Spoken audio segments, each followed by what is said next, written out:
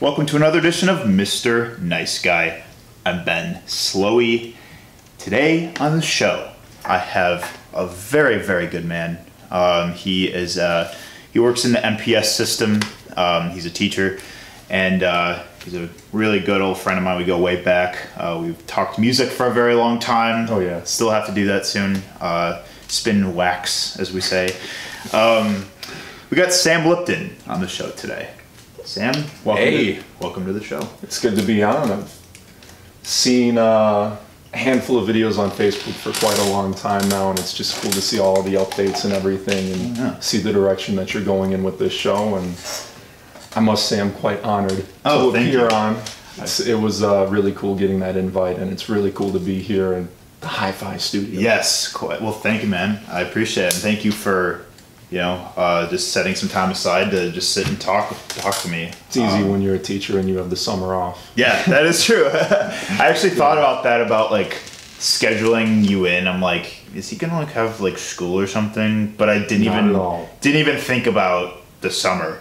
I could have potentially had the opportunity to teach at summer school, but I decided not to take it because I just, it's probably something I'll take next summer, but just overall, when I have time off, I just absolutely cherish that. So let's say maybe this is one of the last summers where I'm really going to have some time off before. Yeah, I mean, that makes sense. How has your summer been? What have you been up to? It's been great. Really just preparing curriculum for the next school year. I'm going to be teaching 2 new courses, U.S. History and World Geography, or I guess you could call it Human Geography. They always come up with nice little alternative names for what is essentially just geography. Yeah. So 2 new courses that one I haven't taught since my first year teaching, the other I haven't taught at all, so it should be pretty exciting. I'm definitely engaged to be teaching this new content. Otherwise, it's been the usual summer. A lot of free time, so a lot of time to just delve into personal projects and keep up with news in general, the news cycle in general, and have a lot of free time. Well, it's solid, man. I hope you're getting out a little bit, making it to the street festivals. I am. I saw you at Locust Street. Yeah, we were on Locust Street Festival. That's right. So Abby and I, we've been to Summerfest. We've been to the Locust Street Festival. I think we missed the art festival, but we drove by it, so there was that, and that looked really cool. The nice thing is if you miss one, there's another one a week later. Yeah, and speaking of which, is Jazz in the Park even still going on? Yeah. That's one that we should probably get to before the summer is on, or the Chill on the Hill in Bayview. Yeah, the Chill on the Hill. Yeah, I want to go. Options. I want to go to Chill because I like it. I prefer it to Jazz in the Park. Really? But yeah, I think it's more intimate. It's not quite as crowded and cluttered, but that's fair. But I also work on Tuesday nights, so I can't really make it. Oh, is it only on Tuesdays? Yeah. No, Jazz in the Park, and the French festival that they have there as well. What is that? Do you remember what that's called? Bastille Days. Yes, there. I know it's that French word. Yeah. I can't quite remember. I was just picturing the Eiffel Tower, the mini Eiffel Tower that they have in the Cathedral Square. The total American appropriation of French culture. It's a nice little recreation, isn't it? A recreation of the Eiffel Tower from Milwaukee. It's not bad, I don't think. Yeah. But that's probably should be getting to that. I went last year with Abby and her family, so I'm interested in going again this year. But honestly, I can say that right now, and who knows? Yeah. Exactly. Maybe it already happened. Right. I don't think it has yet. Oh, okay. But there's a lot of real fun street festivals and just influxes of different cultural spotlights that happen throughout the summer. That's why summer in Milwaukee is not one to miss. No, I agree. But it's great that you've been having kind of that breather from Yeah. being like with your job as a teacher and just having that ability to also just appreciate where you are over the summer. So what we talk about on Mr. Nice Guy, we focus on love and fear. You know, I've interviewed various creatives of different mediums. Also have had a number of activists, but I also just love to talk to my friends in the show. And I felt like you've always had a very just a keen perception and empathy for just your community, and also just for just kind of the way you see the world. I think that I've always kind of aligned with you on it. That's why we've just kind of been friends in that way. So I agree, and thanks for the some nice compliments. Yeah, that's what I try to do here. I try to gas up definitely my subject, but feeling very gassed. Good. So also want to give a shout out to Abby Troke, your beloved significant other. The beloved SO. Yes, the missus. The missus. Yeah, appreciate you a lot, Abby. But also, like, I've noticed that, so because you work as a teacher in the MPS system, I've also kind of like, I've been hearing a lot about just a lot of issues that have been occurring throughout, the MPS, just the system, and how it's often talked about how underfunded it is, how like it's, there's a lot of people that grew up in the system that have seen firsthand just a lot of the difficulties in bringing underprivileged communities like that level of education that gives them a lot of the same opportunities that people like you and I have grown up with. Sure. So yeah, no, that's an understatement, right? Yeah. Yeah.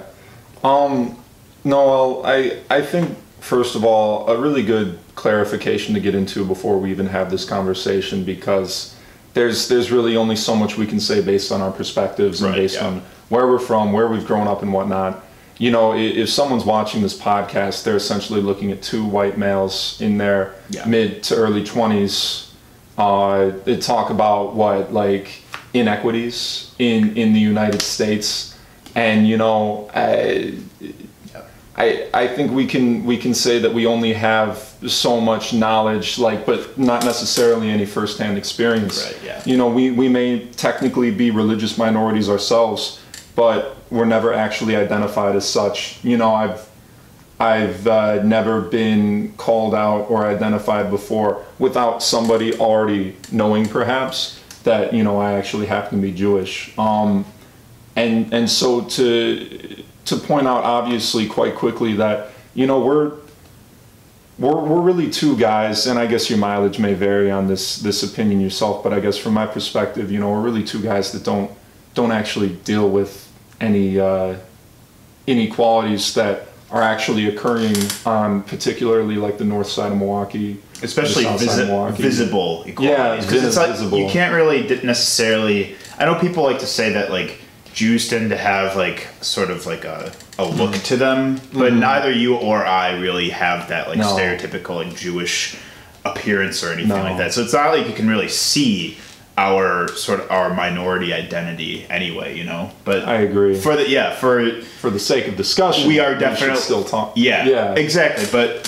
for the point being, it's like we're still we are two cisgender white men that there you go. We haven't walked any of the shoes of communities that we may be speaking on, like in specifically from the lens of like the MPS system, or just how experiences that we've had. We're still not walking those shoes that the actual communities are. Exactly. Yeah, and all of this sort of discretion aside, at the end of the day, I'm a teacher in MPS. That's really all the clarification some people really need to start forming their own opinions about what I might be seeing in the school district, what my students might be going through, what the administration's like in my school or other schools. the wages, the union presence, and going all the way up to our central offices and our state superintendents, and now currently our state governor. I mean, there's obviously a lot to unpack. Yeah. There's so much to unpack that, you know, I don't want to keep providing this discretion, but it's really important to point out that we're not quite qualified enough to be unpacking this to begin with. Exactly. But, you know, to put it this way, recently I was reading up on Tony Evers' proposed state budget, and he was obviously getting a lot of flack from Republicans when it came to funding certain programs in public schools across the state of Wisconsin, because for quite a while now, you know, Republicans themselves, from my perspective, haven't really been invested in education. All you got to really do is look at who our Secretary of Education is, Betsy DeVos, and look at her history and understand that I think if Republicans had it their way in this country, education would be entirely private. I think that's pretty obvious to point out. So, you know, when you're working in a public school district where now we finally have somebody, Tony Evers, that actually seems quite invested in the public school system, that's obviously a bit of a relief, you know, as a school teacher, to see somebody like Tony Evers with his experience, with what he's been involved in the past. And now I was reading an article recently, again, to get back to the original point, I was reading an article about his proposed budget, and, you know, I think that he was able to get some, you know, I think there were Republicans that had been vetoing a certain portion of money that he actually wanted to provide to the public school systems just in general, especially when dealing with special education. Yeah. And he was able to fight back a little bit of it, get some of that money back into, and I think the program that, again, this is just from a quick read of it, and I think I read this article like a week ago. There's just so many other things. Yeah. It's for a special education program, and the funding is actually, as far as I'm concerned, or to my knowledge, it's never really been funded like this before.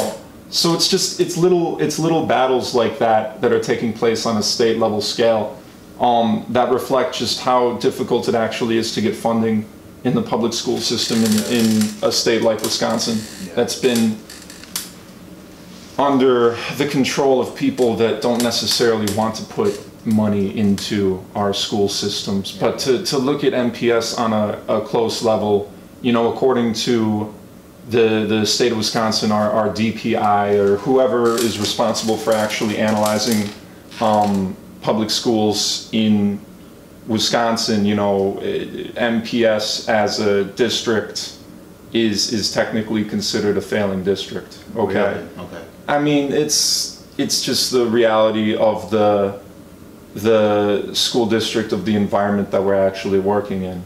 But, you know, that being said, you know, what's not considered a failing district with the state of Wisconsin, probably a district that actually gets enough funding to have the resources, to have the staff, to provide engaging materials, and to provide just basic things for their students that they actually need to prosper. You know, a lot of it's really about, it's not necessarily about getting the equal amount of money, it's about equity. Yeah, it's about providing for students that obviously don't have the same backgrounds, the same financial stability, the same whatever as students at a school like Whitefish Bay or Nicolet, or even Shorewood High School. Yeah, right down the street. Yeah. Yeah, exactly. I think key point you definitely mentioned is equity. Because not everyone, because I think a common misconception in really any, kind of just in any, when we talk about oppression and addressing it properly, like equality sort of is the word that gets thrown around most, and that usually pertains to everyone has the same thing. But equity is important to sort of, to really, I think, focus more on, because not everyone can receive the same things and also succeed in the same ways. Like equity is about providing what that particular community or demographic needs, as opposed to everyone has the same thing. Because different communities will need more reparations. They Yeah. will need more resources depending on where they're geographically located, or where the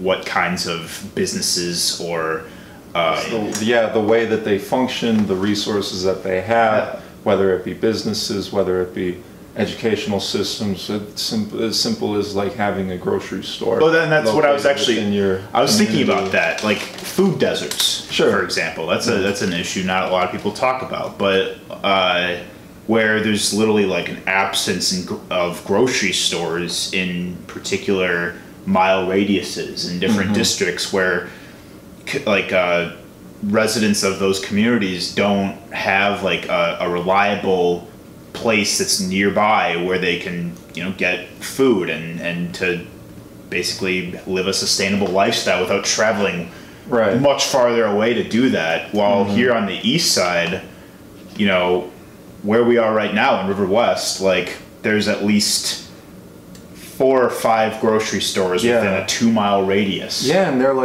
are like smaller organic food pantries. There are like some of the spots you guys even have in River West. Just the local places that operate seem like they're doing quite well. Yeah. And I mean, it's just little things like that. But then you start to unpackage. Well, where did these places come from? Where did this new population of people come from into River West? And now you're suddenly opening another package, and that package is the obvious gentrification Yes. of the area right around us. Literally, anything located around this studio, and so there's obviously a lot to unpackage There's a when lot it to comes do. to these topics. And I guess to bring up another article that I'd read recently, it was on the Atlantic. It was about a philanthropist, a donor who he's been putting money into public schools for quite some time, probably since about the 1980s. Oh. And what he said that in the article, he was basically stating that after looking at the data, and data, that's another like, what does data even mean sometimes? Yeah. But I guess just looking at the statistics, looking at where his money was going, looking at seeing if there was legitimate improvement in the schools that he actually was putting money into the school systems he's been giving money to for the last like 30, 40 years. He came to this conclusion that, we talk so much about funding schools, like over and over and over again. We're always talking about putting money into the public school system. But what about everything outside of the public school system? What about, like, no matter how much money is in that school, if the students or the hypothetical student in this situation doesn't have a safe place to go at night, doesn't have a place to get food or just basic resources, then there's only so much that the school can actually do for them. The school might be able to provide them 2 meals a day, breakfast and lunch, but who's to say how good that food is? Right. The school might be able to provide a safe place to stay for 8 hours a day, but is that even enough? Like, what about the other, 16, there we go, 24 minus 8. Right, yeah. 16 hours that they're going to be outside of that public school. Yeah. If we're going to look at the public school system of MPS, and we're going to look at these schools that are considered failing by the Department of Instruction or whatever organization in Wisconsin, governmental organization, actually qualifies certain school districts or schools as failing, then we need to look at the areas surrounding those schools as well. And obviously, I'm not saying that that's the responsibility of the educational system. Certainly, building equity in communities can be something that falls onto the educational system through programs and opportunities that they give students to actually branch out into the community and not necessarily just give back, but as simple as cleaning up a local park. Just basic things like that. And so, you have to look at our government, and you have to take a look at our state level government at the very least. and look at not necessarily just what are they doing for the public school system, but what are they doing for these neighborhoods? What are they doing for underprivileged, income deficient neighborhoods where they simply do not actually have the resources that they need to survive on a daily basis. And again, it's like the more terms, the more ideas, the more ideologies that you keep talking about, the more that you have to unpack until you're just, talking yourself in circles. Right, exactly. It's not a simple it's not a simple like anecdotal point. There's a lot there is, it's all intertwined. And I think when we talk about, like you kind of touched on this earlier, when we talk specifically about Milwaukee, I think one of the biggest problems with that, the underfunded resources in neighborhoods and schools, like a lot of that, we look at the gentrification that's going on, the funding that's happening, where we're building these high-end upscale apartments that are, whether they're along the river or now there's more popping up on the east side. We're looking at that one on Oakland and Locust. Yeah, that one. Don't get me started on that fucking thing. That's literally so weird. That's always the one that comes to mind. It just looks so odd. I know. Out of place. It's so boxy and it's gonna be nice. I mean, it's gonna be. I'm sure it'll be a lovely building with lovely apartment buildings. But who on the east side, which is catered mostly to, low income college students, who on the east side can afford that? Yeah. And it's gonna make other landlords and businesses want to, raise their rent or raise their prices and everything. Yeah. So, and then we look at things like the hop, the streetcar. Yeah. We look at, various other things that occur. I know, we're looking at all these things that people with money, these things that are lush, lavish and otherwise just, glamorous, touristy things that are meant to pull people into our city, that are meant to bring in that influx of tourism, those things that make our city look good from afar. All of our money is being, a lot of our money is being allocated towards those kinds of things, but those are really things that many other parts of the inner city can't access, or they don't necessarily they can't afford it, or they just can't get to that side of the city because they're there's the bus routes, and the bus routes cost money and everything like that. Exactly. So it's just obvious setbacks where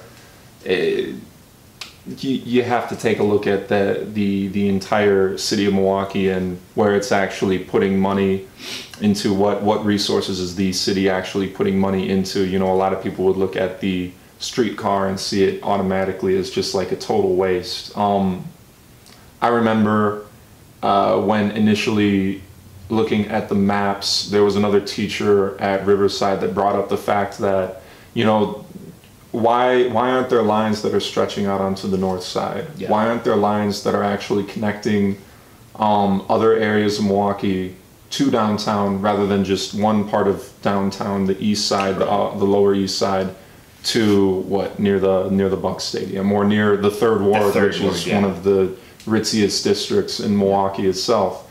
And so, from a tourism perspective, sure, you visit Milwaukee, you're probably going to think, okay, I can get on the hop and I can go pretty much across downtown and hit up all the spots that would be cool to actually check out as a tourist. Cool. I'm sure that drives in some income for our economy, for the city's economy. So that's fine. But then you think about, all right, well, we're not just talking about the tourists here. We need to talk about the people in this city as well. And so, initially there could have been a line, I believe, that was going all the way from Bronzeville to downtown. And that would have been fantastic. Yeah. You would have given people a connection to downtown, a clear and easy way to get to downtown that isn't a city bus. Right. But was never actually either approved, or if it has been approved, then I think it's going to take a long, long time for it to actually get built. It's like the streetcars, it's like they almost work better in theory for a tourism standpoint. Right, Do they actually help the people of the city? Yeah. I'm sure there are. Like again, I'm sure there are people that hop on the hop on the hop and go to their job downtown. Or they go on a makeshift bar crawl to like all of the glamorous pubs and everything like that. And again, like, that's all fine. You know, whatever. It's bringing some economic activity to downtown Milwaukee for those people. But we can't just talk about those people. We can't just talk about the middle class and above that are living in those areas that can legitimately afford to live down there. We need to talk about everybody in Milwaukee and what's actually being supplied to those people as well. And it doesn't really seem apparent sometimes whether that's actually occurring. But again, it depends, I guess, from again, just the standpoint of two guys talking about these issues, it depends on what we have our ear to the ground on. You know, the stuff that I'm interested in and the stuff that you're interested in and what we're learning and the perspectives that we're forming on those ideas, they're not gonna fit into all the stuff that's actually occurring in Milwaukee. You know, I'm sure there are plenty of positive things that we could bring up on the south side, on the west side, on the north side, and on the east side, on all areas of Milwaukee.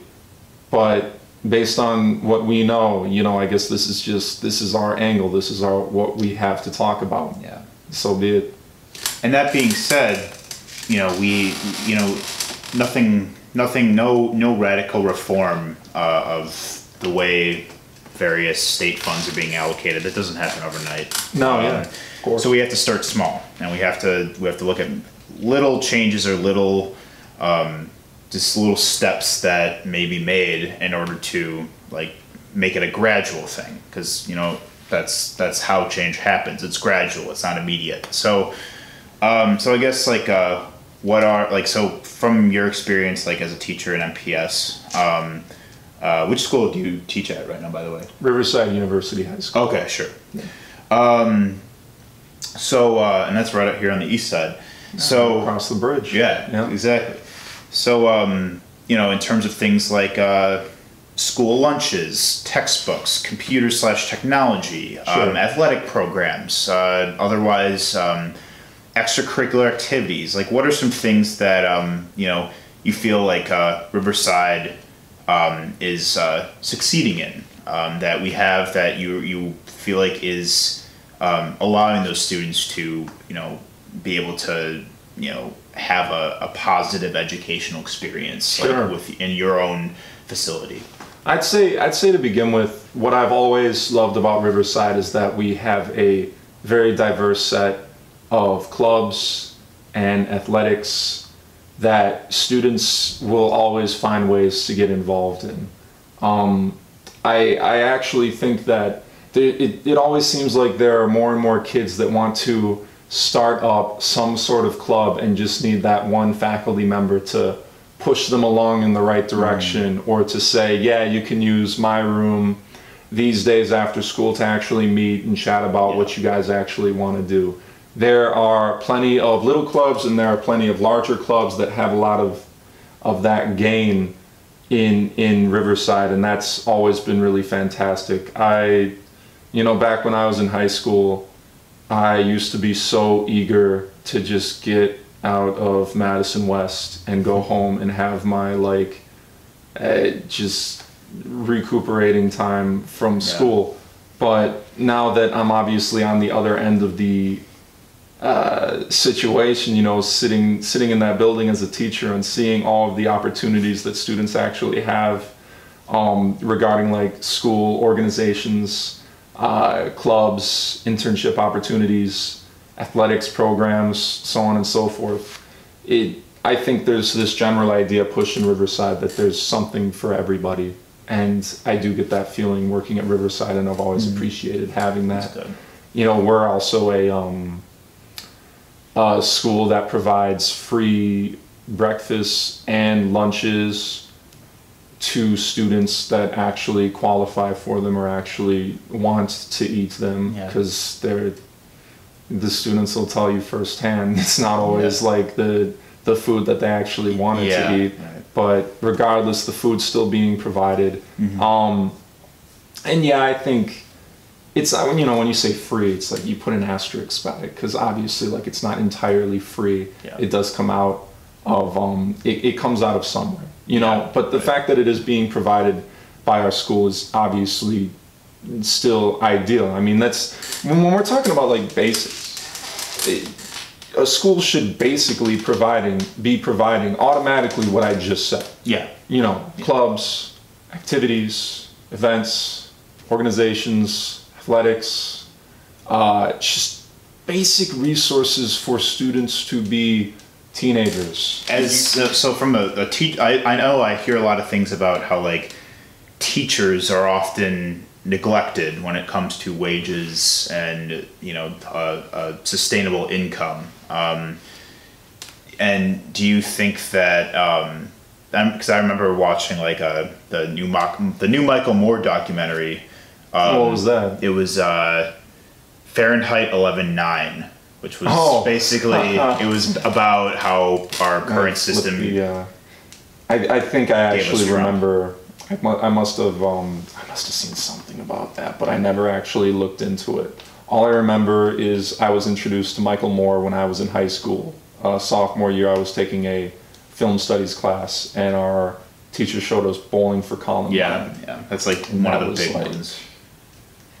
It's definitely like, if you want the liberal agenda on guns from a Michael Moore standpoint, you got it. That's all. That's wow. That was same with Sicko with the healthcare system. Sicko. And not to get on the Michael Moore train anymore, but like a lot of people would probably accuse him of being deliberate in some ways, or by deliberate you mean like he kind of like his slant is blatantly obvious. There we go. Biased, I guess, is an easy way to put it. Michael Moore is absolutely biased. And so if you are looking for a documentary that views all the angles, certainly not the first place to start. But if you want the hard liberal agenda, check out a Michael Moore documentary. Exactly. So that being said, do you feel like in general, like teachers like in public schools get neglected in terms of living wages, like as on even like from a federal point of view? Yeah, probably. I mean, it's when you look at the data, when you look at the statistics, when you look at what teachers actually have to say, you look at all the myriad of news articles, the reports, just all of it. And you take a look at it, and it's so obvious that teachers are being underpaid in a lot of regards. It's so obvious. It's like, you might as well move on to the next talking point, right? Because the answer is but to be a little more clear, there was an article in the Milwaukee Journal-Sentinel that was published about a month ago, I believe, and it basically talked about the fact that MPS as a school district is facing like this massive exodus of teachers, where teachers are essentially, they're leaving for greener pastures, right? And as somebody who's on the inside looking out of MPS, wages are definitely an obvious reason why a lot of teachers feel the need to actually leave. You take a look at the reasons a lot of teachers are staying. None of them are ever going to say the wages. None of them are ever going to say the pay. It's because they love the job. It's because they actually really do feel like what they're doing is right, is something they can actually be happy with themselves about, psychologically speaking. So yeah, when I look into it overall, I think if you asked any teacher, like, do you feel that you're getting paid enough for what you're actually doing? They'd probably say no. So yeah, you know, I could rail all day about the politicians in the state Senate, the state Congress, state Assembly, that are keeping certain public funding from getting into our schools. But at the same time, we also have people in our state government that are fighting for my rights and the rights of our fellow staff at public schools. And when you say that, like, teachers are doing, they pursue their careers and they do what they do, you know, because it aligns with themselves morally and just how they feel about themselves and their roles in the community. Like, I imagine, like, you identify with that a lot. You know, you just love being a teacher. You love doing what you do. Yeah, it's about actually, I mean, when it comes to actually being a teacher, you've got to be invested in, I think this goes for any job. You've got to be invested in some way, shape, or form at the idea of, like, your job that you're waking up to every single day and actually just doing. Yeah. Doing the job, being a teacher on a regular basis. Like, you know, you can bring up the negatives about it, but at the end of the day, being a teacher, there's enough in the role as a teacher, and especially, like, you know, I look at my colleagues, I look at what they're able to actually accomplish in the school, I look at what, you know, the administration and my fellow staff at Riverside University High School, some of the stuff they're able to actually accomplish is, like, astounding, is stuff that I could never dream of even accomplishing myself. Like, what they're able to bring into the school, their programs they're actually able to bring in for the students is incredible. Like, it's wild, man. Yeah. Like, so just even being able to see that is, like, motivation enough to stick around. And you gotta believe that, you know, you're not in a sinking ship. A lot of people would say public education, you know, it's the exodus. People are jumping ship. People are getting out of public education. Mm-hmm. But the reality of it is that's not actually a majority of the crew. Yeah. The majority are staying. So that being said, what makes you grateful to be an MPS teacher? What makes me grateful? Honestly, I would say when it comes to being an MPS teacher, it's kind of a, like, where do I even start?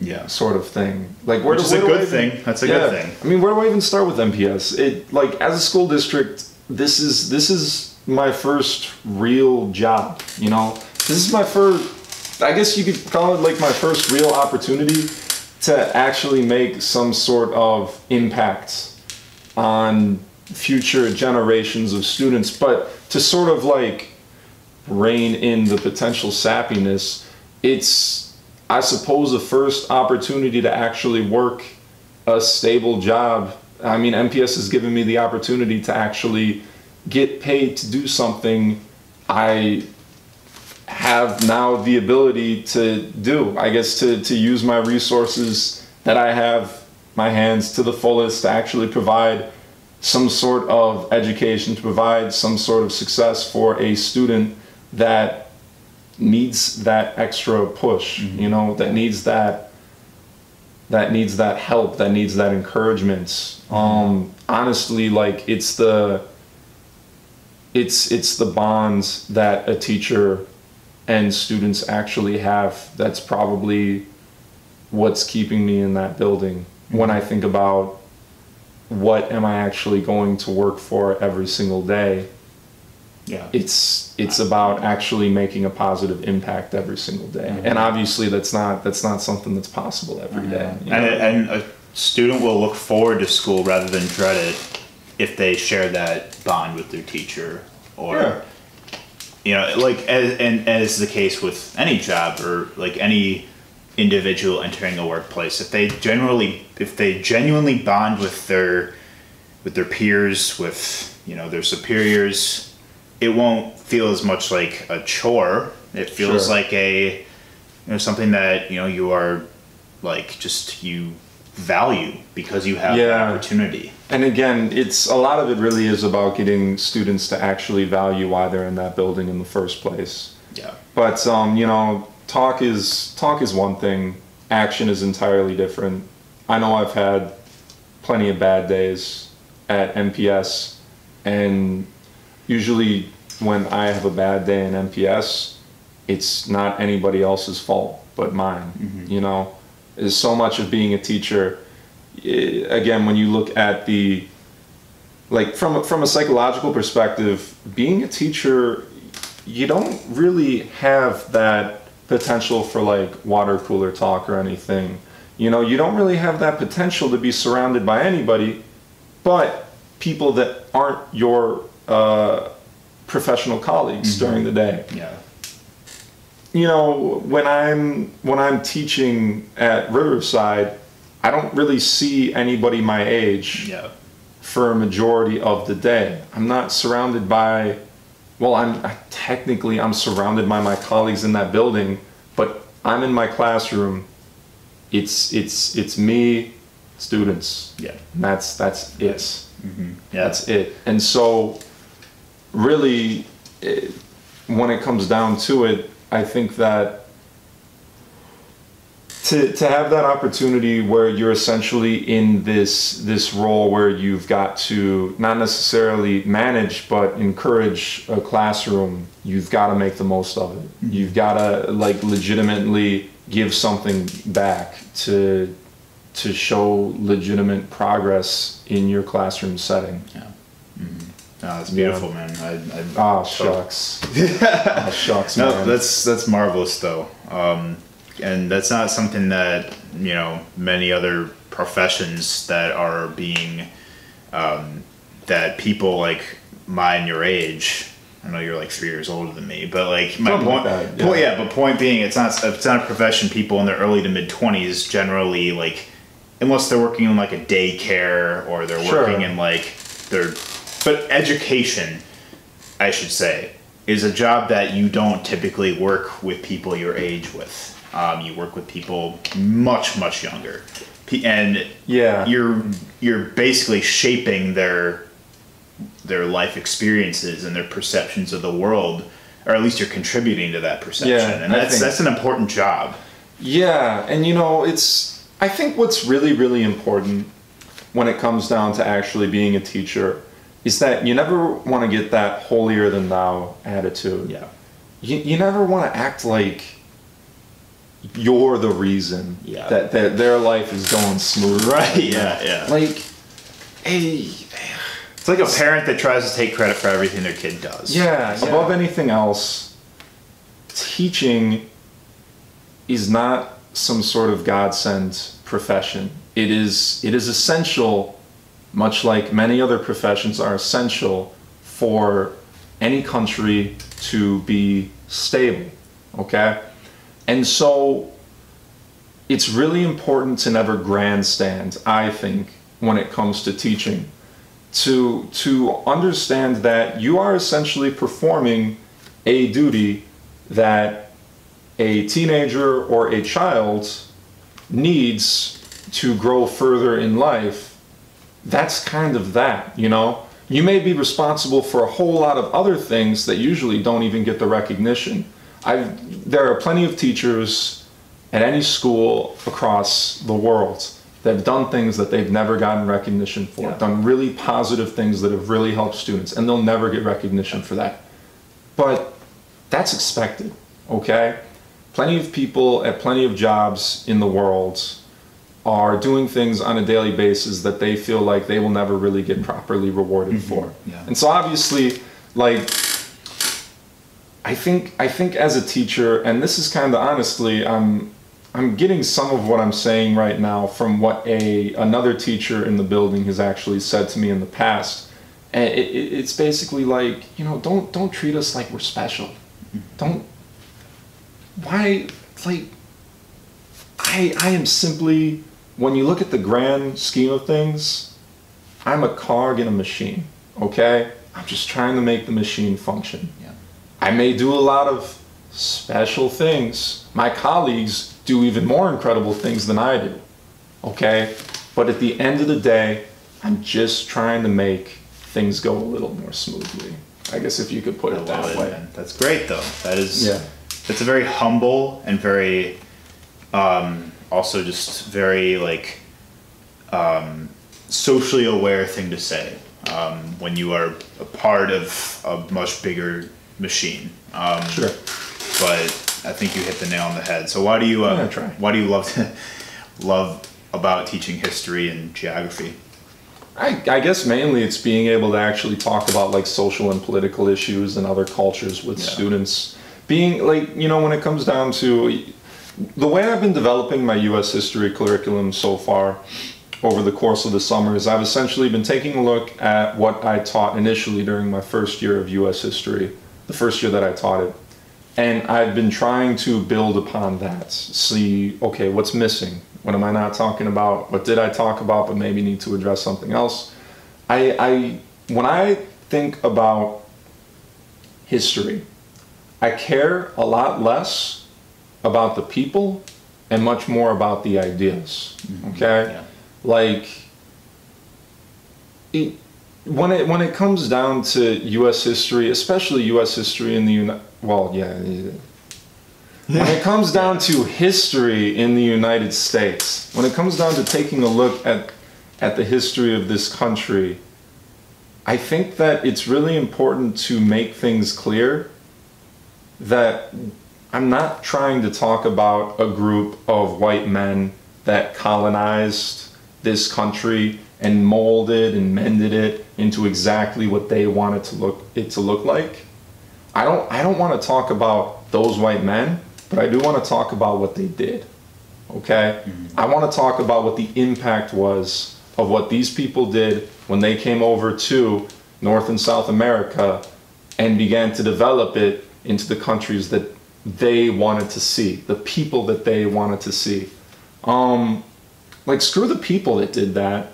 Yeah, they should probably be known so you can know like their names when you're trying to bring up certain points in research or a conversation or just in your general knowledge of this country. But it's what they did that matters so much more. Okay? Because you're looking at how this country was shaped and how, you know, we're here today.